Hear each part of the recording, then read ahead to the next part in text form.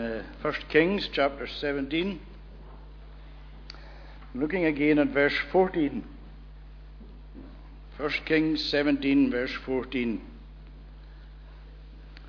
For thus says the Lord, the God of Israel, the jar of flour shall not be spent, and the jug of oil shall not be empty, until the day that the Lord sends rain upon the earth.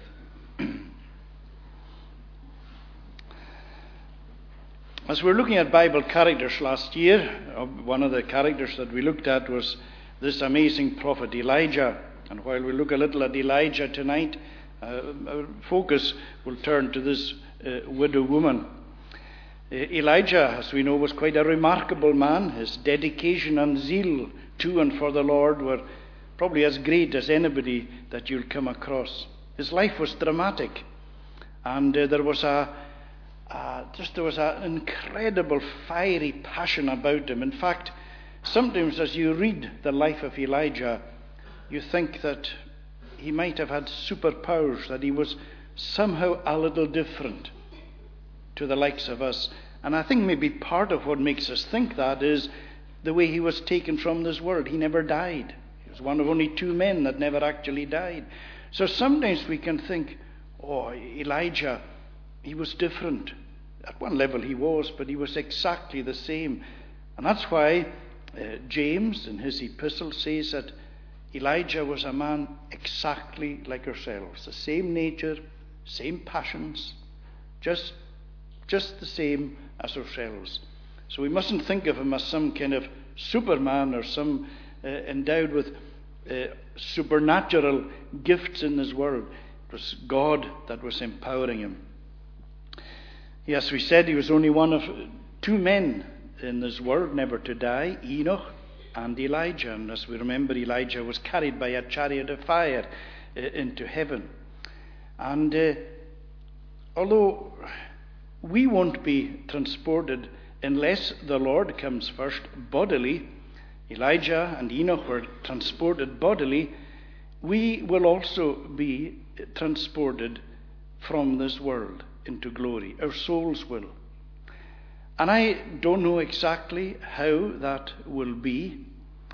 What I do know, if we go from what Jesus, for instance, in the story of the rich man and Lazarus, Jesus tells us that the rich man died and was buried, and in hell he lifted up his eyes.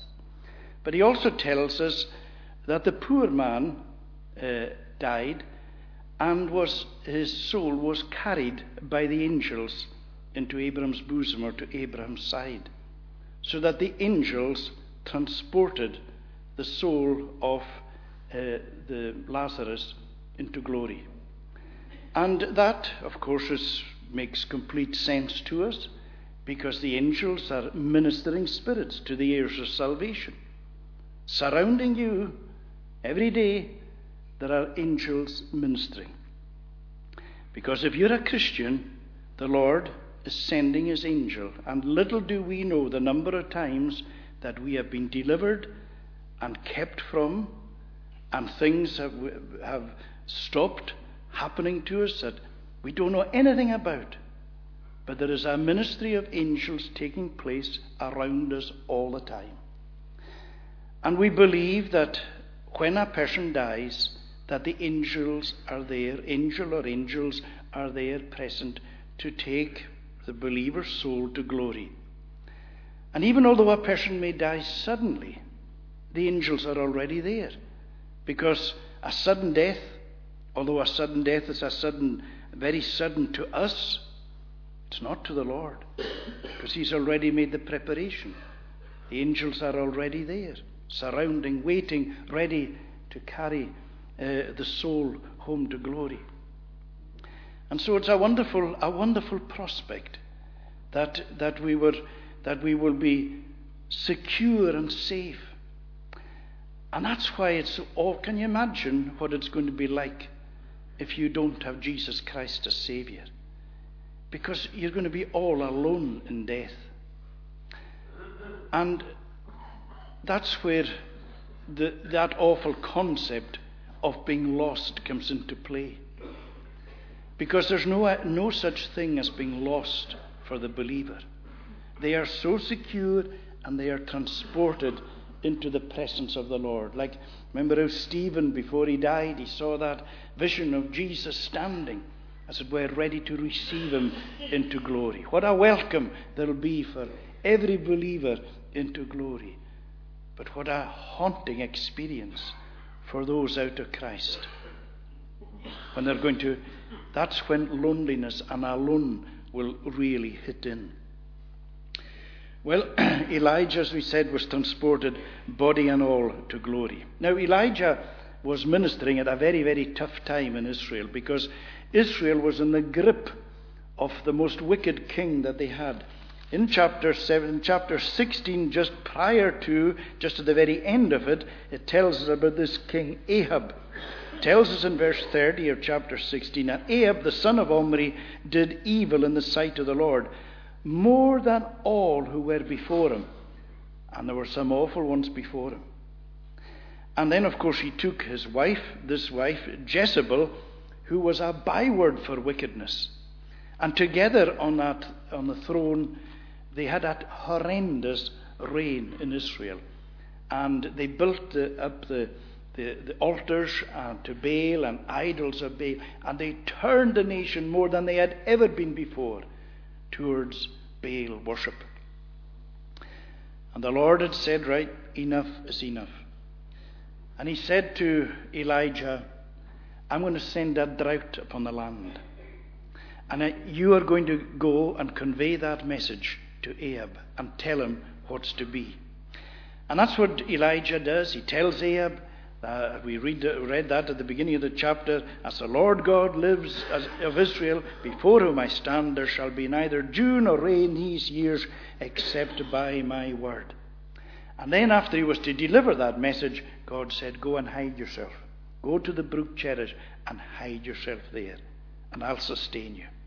Because he knew that Jezebel and Ahab would be out for Elijah's blood, that he was a dead man walking in the land of Israel, unless he went to hide. And we have God's wonderful provision and protection there, because God uses scavenging birds to bring every single morning and every single evening bread and meat. Isn't that extraordinary? Ravens that would fight one another for bread and meat. They would gobble it up like there's no tomorrow. They're there carrying that bread and that meat all the way to Elijah at the brook. Every morning and every evening, Elijah ate well. And it just shows how every single thing is under the control of God. Everything, even the birds and the fish. He caused the fish to swallow Jonah, and here he's using the birds to bring the food to Elijah. And we've always got to remember this, that God is in control of everything. But something I think maybe we mentioned before, but it's worth mentioning in passing here, is what I love about Elijah is how obedient he is to God. Because God said to him, you go and you hide there, stay at the brook Cherith. And that's exactly what he did. So day after day the bread and the meat came, and he drank of the brook. That's what we're told. But you'll notice in verse 7, after a while the brook dried up because there was no rain in the land. So I would imagine there's Elijah, and day after day he's looking at that brook, and he says, I can go a few days without food. The ravens are coming and so, but I can't go long without water. And that flowing stream, it was getting less and less and turning eventually into just a little trickle. And then one day it was dry. There was nothing. There was no water at all. Common sense and our own wisdom would have said to us, before it reached that point, hey, I better get out of here. Common sense tells me, if I stay here, I'm not going to have any water. I might have food, but I'm not going to have any water. Common sense tells me, I better go. Well, where would he go? You see, Elijah didn't go anywhere. He stayed. Because that's the order, that's what it says. Verse 7 tells us, and after a while the brook dried up because there was no rain in the land. Verse 8, then the word of the Lord came to go to Zarephath. It wasn't go before the brook dried up. And the Lord is testing Elijah's obedience. Elijah, will you stay put, even as you see that river dry up? And we've got to apply that to ourselves. Because when God puts you anywhere, where God directs you anywhere, you stay put until he shows you otherwise. Because so often we can, when things are going against you, and when you might be here tonight and you're saying, Paul, I'm really struggling in life. I'm absolutely persuaded of where I am, that it's the right place to be. But now I've got to question it because things are going against me. I better move. No, you don't. Not unless the Lord makes it clear to you to go. And that's what Elijah did. He stayed put, even when the river went dry, until the Lord said, right, Elijah, next stage.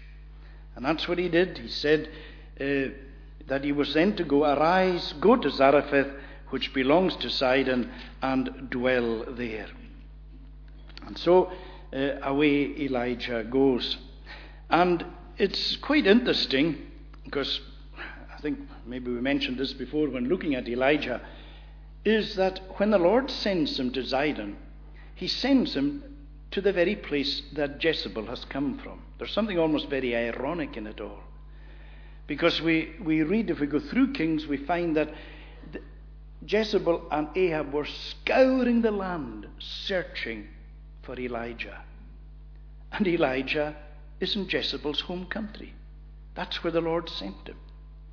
That's probably the very last place in the whole world that Jezebel would have expected him to be, but that's where he is.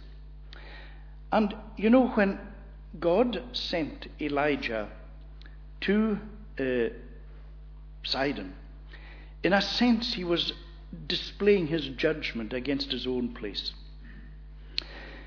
You see, when God favors a people, when God favors a person or a people or a nation, and he blesses them richly, and then they turn away from him, then it is inevitable that his judgment will come upon them.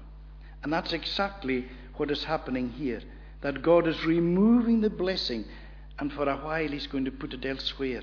And that's what happened to the Jews at the time of Jesus. And Jesus actually talks about this very incident with the widow woman in Luke's Gospel. And Jesus makes a point and he says, were there not many widows in Israel? Of course there were. There were loads of widows in Israel that God could have sent Elijah to, and it would have been a blessing on their home had Elijah, the man of God, been there. But God didn't send Elijah to one home in Israel. Instead, he sent him to Sidon. And in a sense, God was giving a little insight, this little glimpse, as we mentioned this morning, of the light, the divine light of God going outside Israel. And that's what God was showing. Here I am reaching out to another nation as well. Now, if God is sending Elijah to be looked after and to be fed, you would expect him to send him to somebody who was wealthy. You might expect him to send him to some rich person in Sidon, so that here's somebody who has resources for a number of years, that they might be able to feed the prophet and nourish the prophet. But no, God sends him to probably the poorest person in the whole of Zarephath. If you were to go around Zarephath and say, who in Zarephath has the least of all? Who is living beyond the poverty line? Who has absolutely nothing? You would say, see the widow woman there. She's there with her little boy. They have nothing. They have nothing. Back in those days, a widow woman was in a very poor place because there was no provision made. Thankfully, although it wasn't always adhered to in Israel, it was one of the things that God emphasized through his law, that the poor and the needy and the widow and the stranger were to be looked after. God made that as a part of his statutes. And although it was in the law, it wasn't always adhered to, but God was making provision for that. But that wasn't the case in other nations. So this poor woman would have been in a terrible state. She had absolutely nothing.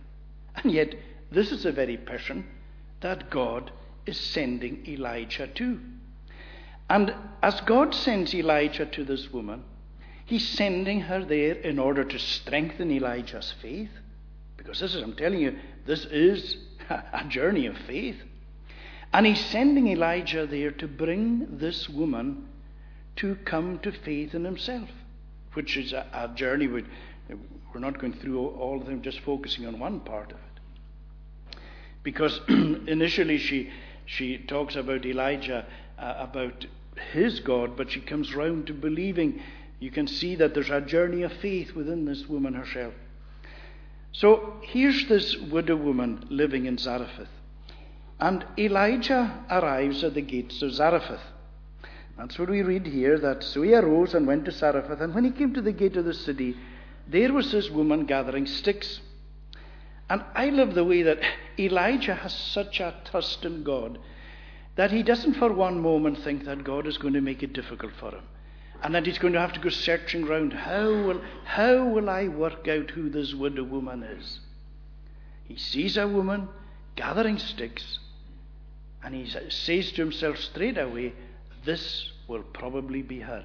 So he puts a test out in the very same way as the servant, Abraham's servant, when he was looking for a wife for Isaac, when Rebekah came, remember how he asked for a drink of water. And then he asked for the drink for the camels also. Here's Elijah asking for this woman, for a drink of water. And you can see the immediate response. He said, bring me a little water in a vessel that I may drink. And straight away, she begins to go for it. And it's at this point that we find Elijah saying in verse 12, he says, and as you're going, he says, bring me a morsel of bread in your hand. Now, Elijah's really testing the waters here and saying, is this her? And she says, well, you know, I would love to do that for you, but I can't. Because she said, see these sticks I'm gathering. And you'll notice also that it's not a lot of sticks, it's only a couple of sticks. Because that's what she says. And he said, bring me a morsel of bread in your hand. And she said, as the Lord your God lives, I have nothing baked, only a handful of flour and a little oil in a jug. And now I am gathering a couple of sticks. It's going to be just a little fire. Because she's only got this little bit of oil and this little bit of flour. And it's going to be literally the Last Supper. The shelves were bare. She had no money. She had no resources. She had nothing. No provision whatever. And she says, I can't. I would love to do that for you. I can't. I'm on my way to prepare this Last Supper. What a test of Elijah's faith. Because Elijah, at one level, if that was you or me, would say, whoa, we've got it wrong here. Here's a woman who has nothing. It must be somebody else. But Elijah knows his God. And you know, the beauty of it is, Elijah's not listening to her words. He's not listening to the emptiness of the words. He's not hearing about her empty cupboard and her last drop of oil and her last bit of flour. He's listening to the word of God. His eyes are focused on the Lord. And then Elijah, he says this quite beautifully. He says straight away to her, as the Lord your God lives, he says, the jar of flour shall not be spent, and the jug of oil shall not be empty, until the day that the Lord sends rain upon the earth. Great faith. And you know, here's this woman at the very end of her resources. And God is coming to intervene on her behalf. And you might be here tonight, or you may have gone through situations in life where you felt you were at the end of your resources. Some of you have been there. Maybe some of you are there right now. And maybe for you there's a hopelessness and a helplessness. There's a settled despair in life. You're looking out into the future and it's bleak. And you're not sure where you're going to turn, what you're going to do. Well, here is the Lord who has never ever changed. And if you're a believer tonight, He has promised that His grace is sufficient for you. He has promised that He will never leave you nor forsake you. He has promised that He will work all things together for your good. You know, when you go through the Bible, there are loads of characters there who were at places and points where to them it looked like it was the very end. When Jacob got word that Joseph, his son, was dead, he said, I'm going to go to the grave in grief. You find the same idea with Jonah when he sort of came to in the belly of the great fish. He was there, and there was this, can you imagine the terror, the horror, the emptiness, the helplessness of being there? There's loads of situations that you go through Scripture and you find people, and it seems to be at the end of their resources. But as we say, Elijah said to the woman, do not fear. And I love his faith. And he said to her, you believe what I'm saying to you, because I want you to believe in the God whom I believe in. And I love what this woman does as well, because you know this, the woman believes. This woman is on a journey of faith, and she accepts the words of Elijah. And she goes and she bakes him. And Elijah, this was a test. He said, make me first. Elijah wasn't being selfish. There was a test in this. Go and bake something for me first, then for yourselves. Well, the amazing thing was that jar and that jug never went empty. You know, there might have been people who passed that widow's house, and maybe she had friends who went in, and they were looking and they were seeing the jug going down and down. And they were seeing the jar of flour going down and down. This poor, she's finished. And there might have been many people round her who had plenty. Do you know, as the years went on, that widow woman was still there. And she was baking every single day. And maybe some of those people years later who had plenty, one day they had nothing. And they were in the state of emptiness, because remember, there was a drought, and when there's a drought there'll be a famine, and it was covering the whole land. And so it is in life. You know, when God is with you, and when you are where God wants you to be, and you are living right with God, God will keep you. And there might be others around you that are getting on an awful lot better, but be quite persuaded the Lord will never leave you. And you might see others who are way up there. One day they won't be, but you'll still be there. And part of what I love about this is, it was never a full jar, and it was never a full jug. You know, that's what we would love. We'd say, oh Lord, can you fill the jug full, and can you fill the jar full? But you know, if you did that, faith wouldn't be there. Because full jugs and full jars, we become complacent. And we stop looking to the Lord. And we say, oh, I'm okay. And our prayer life goes and so on. That's why God keeps the Christian down. We live in a day where we want everything easy. We want to have the full. We want to have the plenty. God says, I'll supply all your needs. I'll never let you go down. But you might never have the great abundance. You might never have the plenty. But you'll always have enough. Mark my words. And that was so true for this woman. Every day, every day, every day. There it was. There was always enough. Always enough. Remember when Israel were in the wilderness and God told them to pick up manna? They weren't to pick it for the week. They were every day. And that's the way the Lord operates, because it's a journey of faith. It's step by step. As I said, we want to see the whole picture. We want it all set out before us so that I know where I'm going. I want all the dots and all the lines, everything matched up so that there's the picture. I know I've got all the resources. Everything's going to be fine. No, the Lord says, that's not the way faith works. We're on a journey. I'm going to develop your faith. I'm going to strengthen your faith. I'm going to lead you in the right way. And so this is the way it went. And you know, one of the wonderful things I love about this is, here's this woman, and we mentioned the amount of sticks she had, a couple of sticks. And you'd say to yourself, what can I do with a couple of sticks? Humanly speaking, not much. Well, you know, the couple of sticks that she had, and the fire that she lit, and a little cake that she made for the prophet, that couple of sticks, in a sense, that fire never went out, and that jar never ran empty, and that jug never went empty. Because when we put our couple of sticks to the Lord, when we give our little, He is able to make a lot. David went out to fight Goliath. Saul said, all right, here's all my armor. Here's my breastplate. Here's my sword. Here's my helmet. David said, I don't want these things. All David had was a few wee stones and a sling.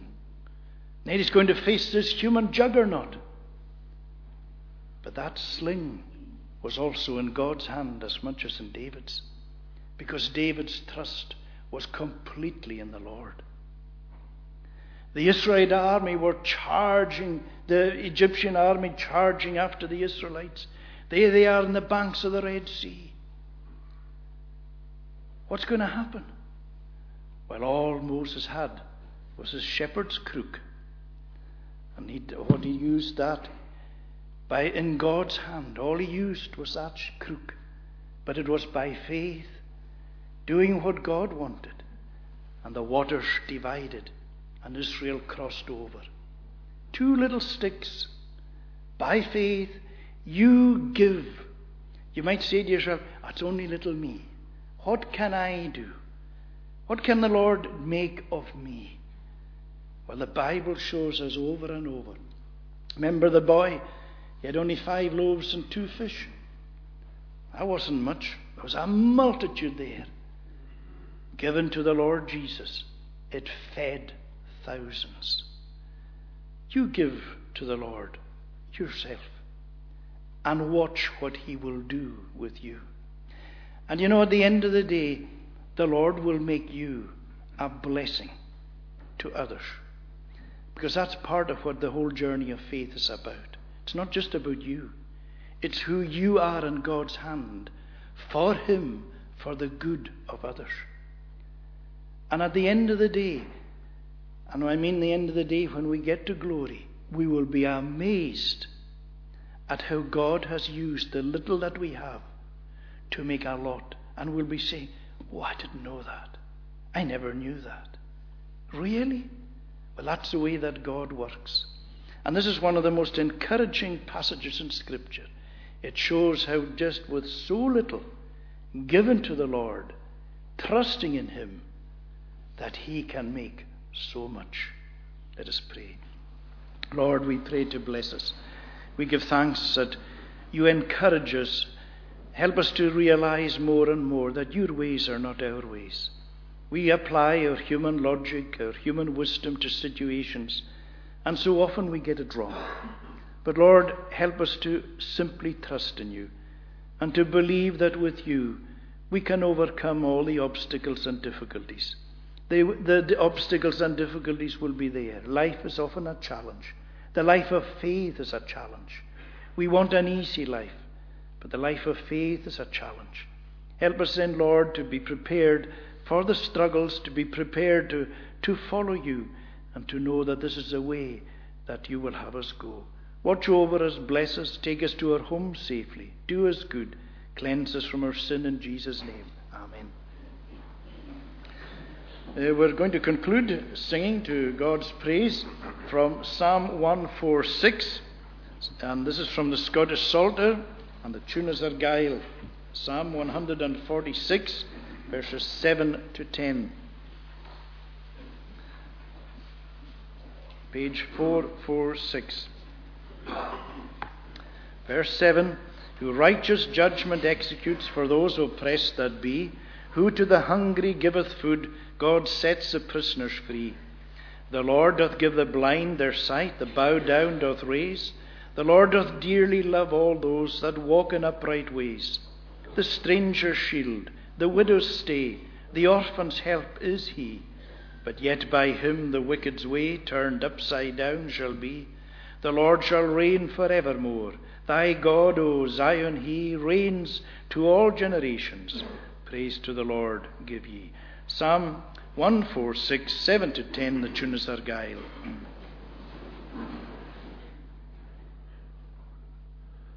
Who righteous judgment execute for those oppressed that be, who to the hungry giveth food, God set the prisoners free. The Lord doth give the blind their sight, the bowed doth raise. The Lord doth dearly love all those that walk in upright ways. The stranger's shield, the widow's stay, the orphan's help is he. But yet by him the wicked's way turned upside down shall be. The Lord shall reign forevermore. Thy God, O Zion, he reigns to all generations. Praise to the Lord give ye. Now may the grace, mercy, and peace of God the Father, Son, and Holy Spirit rest and abide upon each one of you now and forevermore. Amen.